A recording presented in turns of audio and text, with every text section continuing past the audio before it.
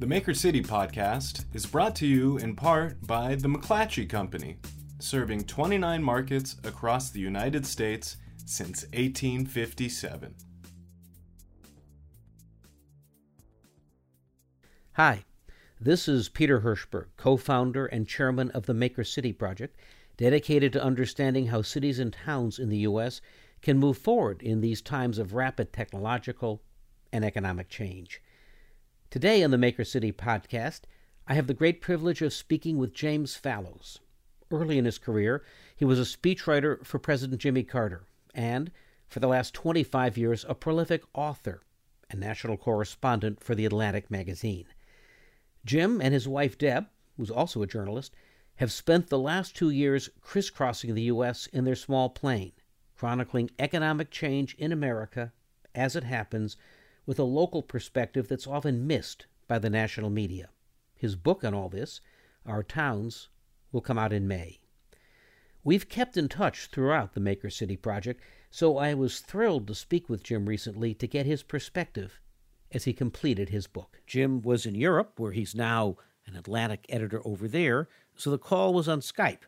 You'll hear the quality difference as we talk. Jim, you and I first talked 2 years ago at Aspen when we were both at work on our projects, and then we had a dinner in San Francisco early in the Maker City effort as you were traveling around the country. We've since been through this election and this divide, this urban-rural divide, or this successful, less successful America divide, has only increased and further polarized us. Have you become more or less hopeful since we first talked, and what are you seeing at work that's bubbling up that suggests we're reinventing America? I think I've become differentially hopeful, or maybe differentially urgent, compared to the time when we met a couple of years ago, and informed to a significant degree by some of the things that we've seen together and that you have steered me towards, whether it's startup zones in different parts of the country or the conferences you've put on. And I think I would put it this way. I think that national politics is at a darker stage than it's been for a long time, a darker stage than 2 years ago or 10 years ago, just because we have the national government revving up a lot of the divisions and bitternesses and the worst parts of American history, that divides that stem from the ancestral sin of slavery and everything else, but also simply as a functional matter. It's harder for people of any political outlook to get what they want done through the means of the national government. National government remains crucial in environmental policy and tax policy and everything else, but it simply is not a system that works very well for anybody right now. And so that is more discouraging than 2 years ago. What I think is more encouraging and, again, more urgent to spread the news about, as you've been doing, and to draw connections, is the ways in which people at community levels and regional levels and occasionally at state levels are finding different answers for themselves and different futures. And I think this is something most of the national media have missed, because it's just so easy to do a story from Missouri or Iowa or West Virginia or interior Oregon saying, look, here are people who are mad. They've lost their jobs in the coal mines or in the forests, and what are they going to do? Where I think the more important story and the more instructive one in the long run is the people who are figuring out different approaches. This, as you've described in a lot of your presentations, is the ongoing American saga. In every decade of our history, people have been dislocated and they've had to find new things to do. And the new things part of the process is, in fact, happening in much of the country. And I think the odds of it spreading more broadly, being more successful, including more people, coping with more of the pluses and minuses of this tech age, is enhanced if these stories can be connected. And the Maker City movement has done that, and my wife Deb and I are trying to do that. But I think that's the next challenge, to connect the stories of people who are going somewhere. You know, when we look at a community that is at once hurting and going somewhere, there's an enormous paradox that goes on. You write of the people of paradox, and you also write that Erie is kind of a central place. So one thinks of Erie as both the home of the Jefferson Society, one of these reinvention places, but it was also Trump's Carnage Central, where there's a great deal of hurt and yearning for old industries. And you also write of San Bernardino, a town that's hurting but has generation now. It's fascinating and almost painful to see a young revitalization, diverse movement that's moving forward, and then an existing entrenched community that is just so disappointed and losing hope at once. You must have reflections on that. It's one of the great dramas of the United States and also the world. There's almost no country where this is not true right now because so many industries are being disrupted and people are having to find new things to do. And I think a challenge for people and communities, for the governance of the country as a whole, and I think significantly for the news media and communicators is conveying the full complexity here. Because yes, it is certainly true that for people in their 50s who have lost what they've done for the previous 20 or 30 years, conditions are really difficult and really heartbreaking. And compared with a generation ago, people seem less geographically mobile than they've been before. So that option is more difficult for some people.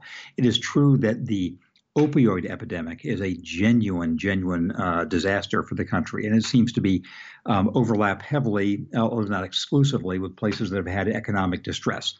And you do find all of these, the pressures that are rending the social fabric.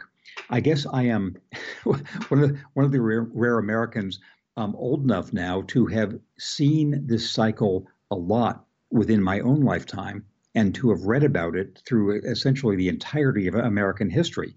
Now, when I grew up in a little town in Southern California, most of my Anglo neighbors were from families who had moved there during the Dust Bowl. They'd been dislocated from the farms in Oklahoma and in Arkansas and in the South, and many of the Latino people had been dislocated from Mexico. And so we're seeing now something that is simultaneously heartbreaking and part of the ongoing drama of American life and economic life. And the challenge is to find a way to do what the country has done before, which is recognizing the pain and equipping people to find better alternatives for themselves. And you do see this in places both like Erie and San Bernardino. San Bernardino, very close to where I grew up in Redlands, an older generation feeling understandably fatalistic. But their children's generation in their late teens and 20s and early 30s, many people feeling as if they don't want to be depressed, they don't want to feel fatalistic, they feel as if these same circumstances can provide opportunities for them. So that contrast between the genuine pain that is going on for a lot of people and the opportunities that the next generation is finding, both halves of that divide are what I think are important to appreciate and to foster the conditions that will allow the people trying new things to succeed. I'd love you to paint a little bit of the texture of your road trip. This idea of coming to America and taking a trip and having kind of the richness of this nation revealed, it goes way back to Tocqueville, and you write about the fact, of course, in the 60s as the nation was changing, we're doing it, and you kind of went on a trip as a foreigner because you were coming back to America right at this time of reinvention, and paint a little bit of the energy. So part of the reason that Deb and I wanted to travel into the interior or the heart of the country was, as you point out, we've been living in China for a while, and this was on the cusp of this gigantic financial collapse of 2008, 2009, where the news out of America, even more so than it was the case in the past year or so of the Trump election, was things are really falling apart. How is the United States ever going to recover itself? And so we thought that it would be worth trying to look at places other than the most famous big cities in a way that was really different from how most national media approach them. And the problem, I think, in the coverage of non-big city America is that they only show up on TV reports or in the national newspapers or in magazines like The Atlantic in particular circumstances, if there is a tornado, if there is a mass shooting, if there is some other disaster of one kind or another, or secondarily, if there's some kind of concept story, if you have in mind that immigrants are either being received well or poorly, and you say, let's go see what's happening in Minnesota about that, or if you have something about opioids, or if it's strict political coverage. You want to see if people still like Donald Trump or not. You want to go to the Iowa caucuses. And we thought we wanted to treat smaller town America as if it were a real place, and just asking the kind of open-ended questions you would if you were in a foreign country, or if you were trying to say, what's the state of Seattle when it's going through its tech renovation, or what's the state of Chicago when it's going through all of its violent crime problems? So we started out in the northern Great Plains. We were in Michigan, we were in South Dakota fairly extensively, and we went up into to Vermont and to Maine, and we ended up going all over the country in our little propeller airplane over about 4 years. And the connected theme we ended up finding is, number one, there's a cliche of people hate the Congress, but they like or love their own congressional representative. Based on what they hear about the condition of the rest of the country, most people feel fairly dark. And they think in the rest of the country, really, things are just going to hell. But in the parts of America that most people can experience directly, they feel as if they have some agency and that things are getting better rather than worse. There are big problems, but the direction is positive. And that simple message was a big surprise to us, from South Carolina to South Dakota to Idaho to Louisiana. And that's what we ended up trying to convey in magazine articles and an upcoming book.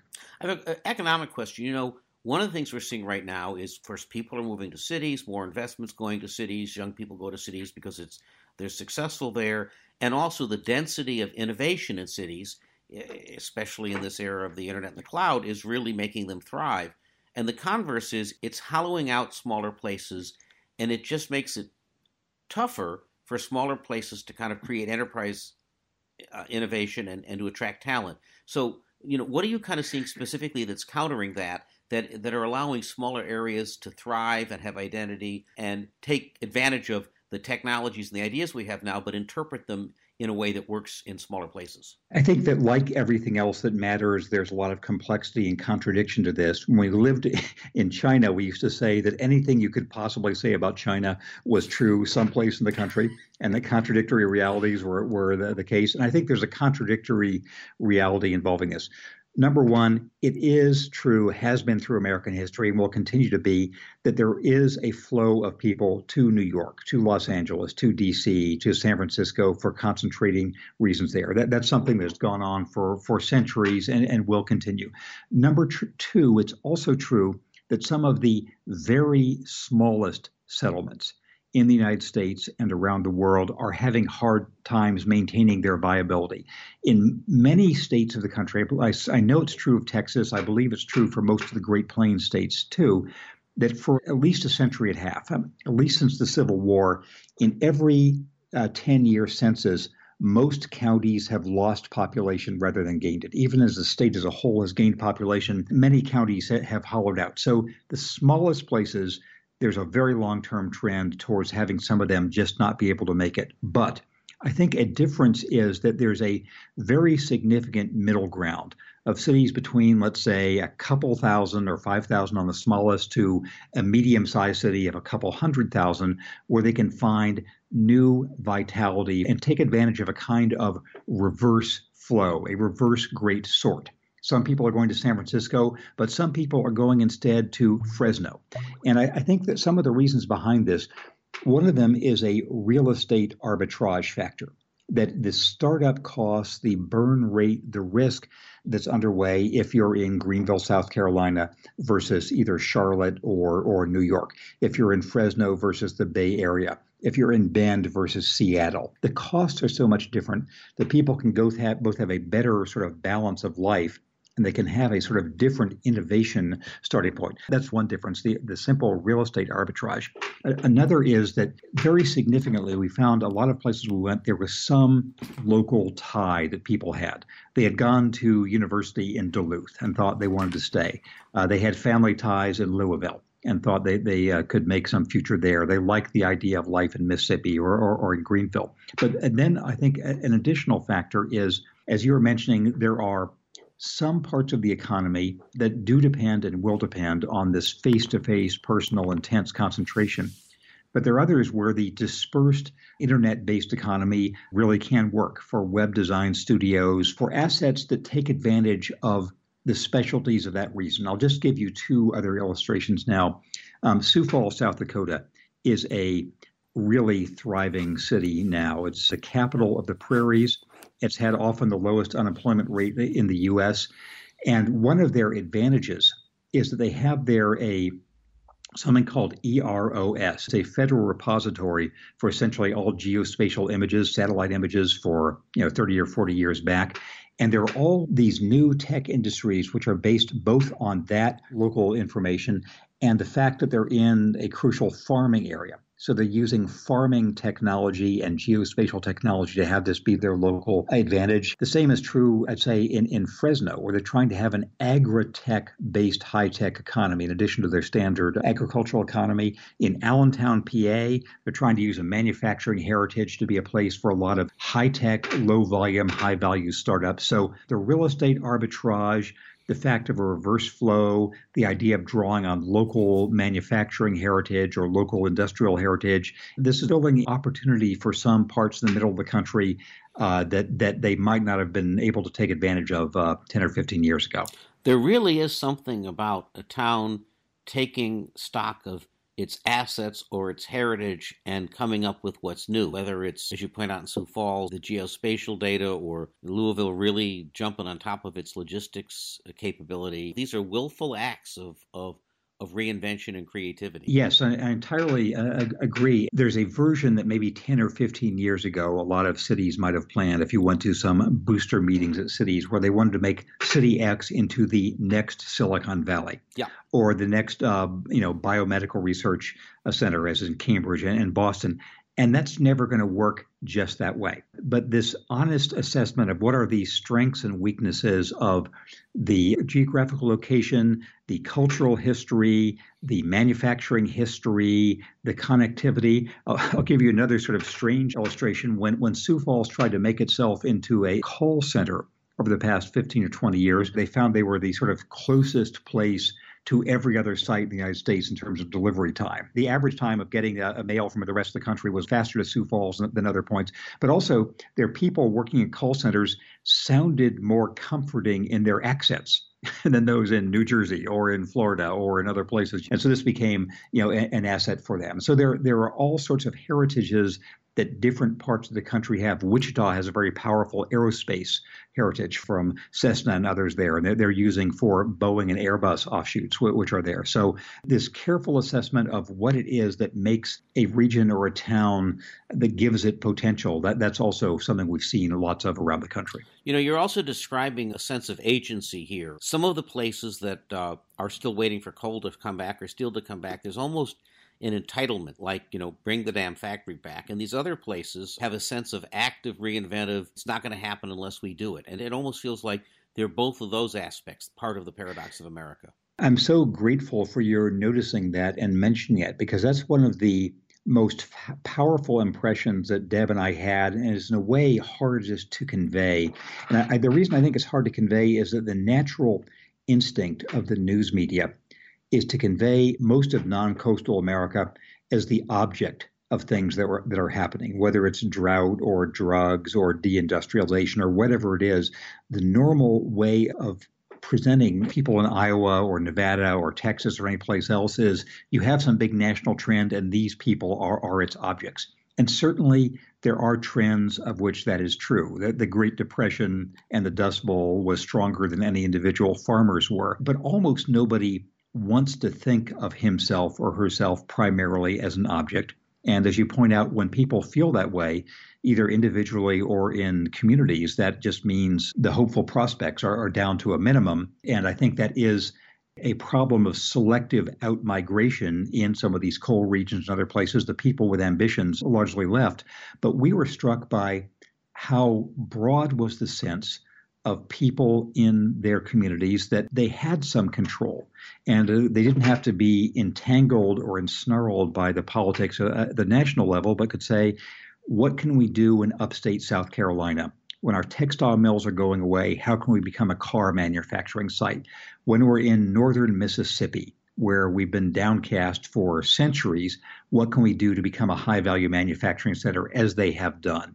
When we're in western Kansas and meatpack industries are coming in, and we have to find a way to have a successful multi-ethnic future, how can we do that? And we are doing it. And so I think conveying the sense that, number one, agency makes a difference, and number two, a lot of people feel like they have some control of their destiny, and most people want to feel that. That's a very important theme that I know that you have been spreading and that I'm impressed by and want to convey too. You said it very succinctly when you wrote recently that being active rather than passive is one working definition of today's American idea.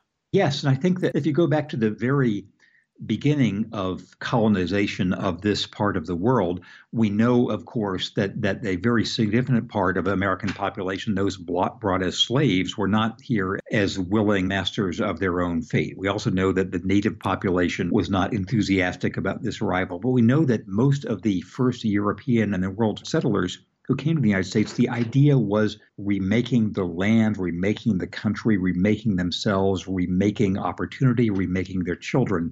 And for all of these strains on the American idea and ideal and reality, that sense of remade possibility still struck us as more widespread than you would think, and something worth connecting, noticing, and fostering. Another thing I've seen, and either it's a trend or it's just some data points. It's almost like there's a calling for people to go back to places they came from once they've made it or have skills, because this is what's needed now. It's almost a spiritual thing. That's a very interesting way to put it. And I certainly feel that. I mean, as I'm talking to you with right now, I'm in Amsterdam, in Holland. But I think both Deb, who is from a small lakeside fishing and industrial town in Ohio, and I, who am from a small town in inland Southern California, we feel powerfully connected to those parts of the country and feel as if our long-term interest is precisely in trying to affect life in those parts of the country where it can be affected, where you feel as if you have more leverage, you feel as if the possibilities are wider. And I think that there's one other aspect of this which may not be as obvious to Americans as it should be, which is that this is a sort of more viable model for the United States than it is for most other countries. And here's what I mean. When I was in Australia, I've been in Australia a lot, and I would make this pitch to people in Australia, and they'd say, yeah, that's great for the U.S. In Australia, we have 6 big cities around the periphery, and if you want to go into the middle, it's a big desert. There isn't the equivalent of the Midwest to go to there. In most European countries, there's very, very powerful capital city centrism. And so you're either in your home village just having a nice weekend, or you're in the capital city, whether it's Paris or London or Berlin. Germany's a little more dispersed. The United States is really unusual in having its strong coastal concentrations, but also such a viable interior, where it's not just Chicago and Dallas and Atlanta and Minneapolis and Denver, which are these world-scale cities themselves, but then another whole tier or two of places where you can that you can think of as your home, that has connections to you. You know, I will always be from Southern California just because that's my view of the world, and you can go to those places, and there's a lot to do there. So I think there is this kind of yearning, as you say, that has made people feel, from Walter Isaacson to J.D. Vance to others, that there's something that they want to do in these other parts of the country, and there's more promise in this part of the United States. There is growing realization in the U.S. that our economy is really concentrating. Not only do we have a few big tech companies, but a lot of investment is concentrating, wealth disparities going up.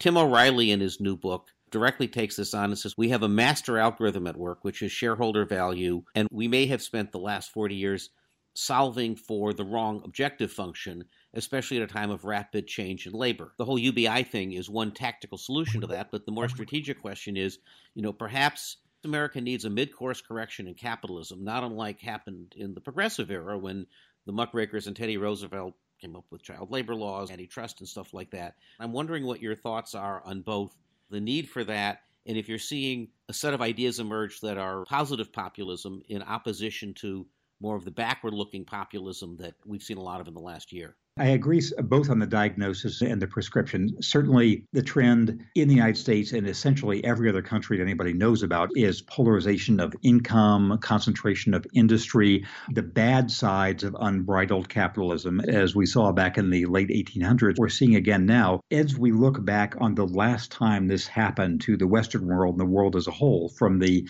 essentially the late Victorian era, the Gilded Age in the United States, through the early 20th century, the United States was more successful than most other places in finding ways to reconsider that bargain. And that was the combination of the progressive movement and the good sides of the populist movement, but just saying that we don't want to stand against these technologies. They're inevitable. They're part of what will make more prosperity and more opportunity. But we have to find some ways to give laborers rights and to give people from different backgrounds rights and to protect the environment and to protect other values and not just have the tyranny of the crudest sort of capitalism, which Charles Dickens, of course, described earlier with Mr. Gradgrind and all the rest. So I think that's the next stage of what should happen in American politics, of finding ways to steer the necessary creativity of capitalism in a sustainable, humane, fair direction.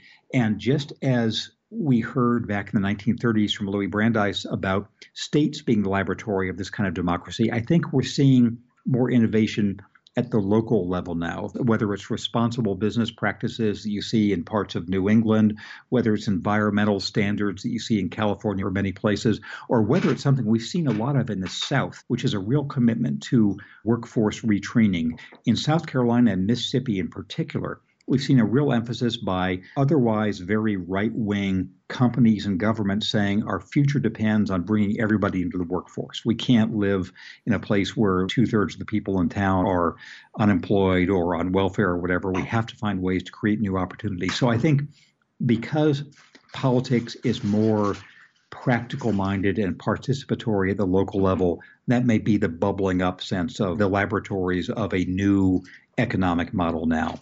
Yesterday, I was at a rural broadband conference, and they showed this conclusive evidence that if you put broadband into a community, people weren't moving out and businesses were moving in. And if they didn't have it, they were moving out. And there was just a huge amount of energy of both how do we overcome state laws that prevent this and how do we make the case.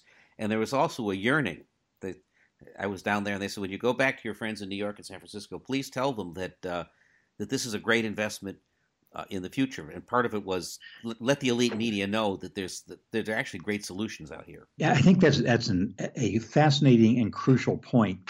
And it's something that struck us again and again, Deb and I, in our travels over the last couple of years. And I think there's a couple of points worth emphasizing for people who, unlike you and me, might not have been seeing this as directly. One is, I think that many people in big city coastal America don't realize how big an issue high-speed access actually is. That when you get out of big cities, still it is a problem to get Wi-Fi connections, to have high-speed broadband, and all the rest. And so, number one, this isn't a problem that has solved itself. Because you can walk into a Starbucks in San Francisco or New York and you see 200 Wi-Fi connections coming up there, that doesn't mean it's the same in northern Arizona or in western Kansas or in parts of the Dakotas. So that's one point. A second is, this is the latest iteration of something that's always been of crucial importance for the country, of these connections which allow people outside the big cities to thrive. That's why the Erie Canal mattered. It's why, of course, the railroads mattered. It's why the interstate highway system mattered. It's why the U.S. Postal Service mattered. It's why jet plane connections coast to coast mattered. All of those were ways to disperse opportunity within the United States in ways that wouldn't have happened otherwise. And the modern version of all of those revolutions is the internet. It sounds like the most banal point anybody's ever heard. Yeah, the internet matters, connectivity matters, but there's a real practical importance to whether people through the breadth of the United States can get convenient, reasonably cost, fast internet connections that makes businesses possible. Just one example, there are web design studios in Erie, Pennsylvania that are doing work for people all around the world, and they can do it because a local entrepreneur there has decided to invest in really super high speed and cheap internet for downtown Erie. And there are dozens of small operations that are there because of that have had to move someplace else without it. We're seeing all sorts of progress in workforce development, whether it's code academies or technology that helps people train, and we can see how we can accelerate things. Some folks in the Rust Belt will tell you that retraining is a trope because it's a broken promise, right? It's a two-sided equation. We need to retrain people, but then somebody needs to show up on the other side to provide work, or entrepreneurs. So are you seeing kind of changes in that equation that suggest that there's a matching going on? Yes, and I think the most successful of these programs are, of course, ones that are driven by underlying economic demand of one sort or another. And I certainly would agree if you just put up something that says, okay, we're going to train everybody for computer jobs in the future or for robotics jobs in the future without an idea of what those jobs are going to be or why they would be in that part of the country, that is likely to be a source of frustration. I'll give you just a couple of illustrations. One is in a part of northern Mississippi we've written about a lot called the Golden Triangle of Mississippi. That's a historically very, very poor, very heavily minority, largely black population, very deindustrialized part of Mississippi, where a generation ago, the main non-farming jobs would be like a blue jeans factory and a toilet seat factory. And those have moved overseas. And now they have the state government has attracted some very high-end factories there, very advanced tech steelworks, Yokohama tires, PACCAR engines, and there's a very deliberate training program by those companies in conjunction with a local community college and the local high school saying, let's get local people, largely minority, largely very poor, and have them for these jobs which are higher skill. Another illustration in Georgia we saw, our high schools and community colleges which say there's an unmet demand for relatively high wage craft jobs and trade jobs of wind turbine installers and electricians and plumbers and all the other things. It sounds like it's almost a cliche to say those things, but they're real jobs. There's a lot of growth in them. There's high wages for them. And so we saw a high school, Camden County High School in coastal Georgia, where everybody who graduates from that high school has a normal academic preparation, but also they have certificates as plumbers or as electricians or whatever. And so I think there's a lot of creativity being displayed in smaller places around the country of saying, how can we match the demand that is there with people who need new jobs? We've seen this in even San Bernardino, too. Let's wrap up and talk a little bit about prescriptive or predictive things. You wrote a year ago that you saw 10 factors that would predict that a city was successful, including downtowns and great education and such. I'm wondering, through your journey, where you've ended up on these kinds of things, and if towards the end of your book you're not either making suggestions or suggesting where communities aim. So I'm happy to have a division of labor approach in this sense, that the main mission that Deb and I have felt in our work for The Atlantic and also the book we have coming out next year has been to sort of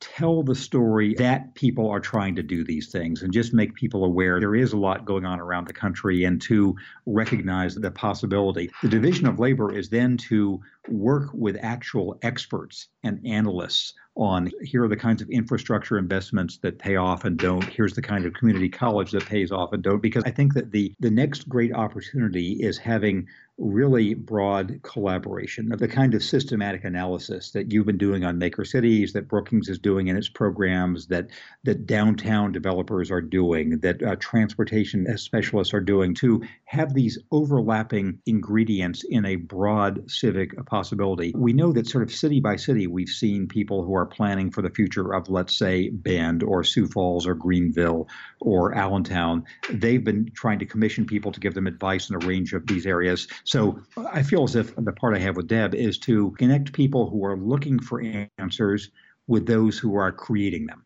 We recognize there's a vast realm of expert analysis of people who are coming up with specific solutions, and there's a great appetite for this at the city level and the public level. So we're in the in the middleman role. Your timing is probably excellent because something between the reporting you did and perhaps the election last year has created, I think, such unparalleled interest and intentionality on this project of rebuilding America. The number of investors who are kind of venturing out into the middle of the country, the number of kind of civic invention organizations, nonprofits that are focusing on it. There's almost like a gold rush right now of people who've rediscovered the heartland. I think your book will help both spur that on and provide some organizing function. When does the book come out, and when can people hear you talk about this in person? So the book comes out in early May from Pantheon Knopf.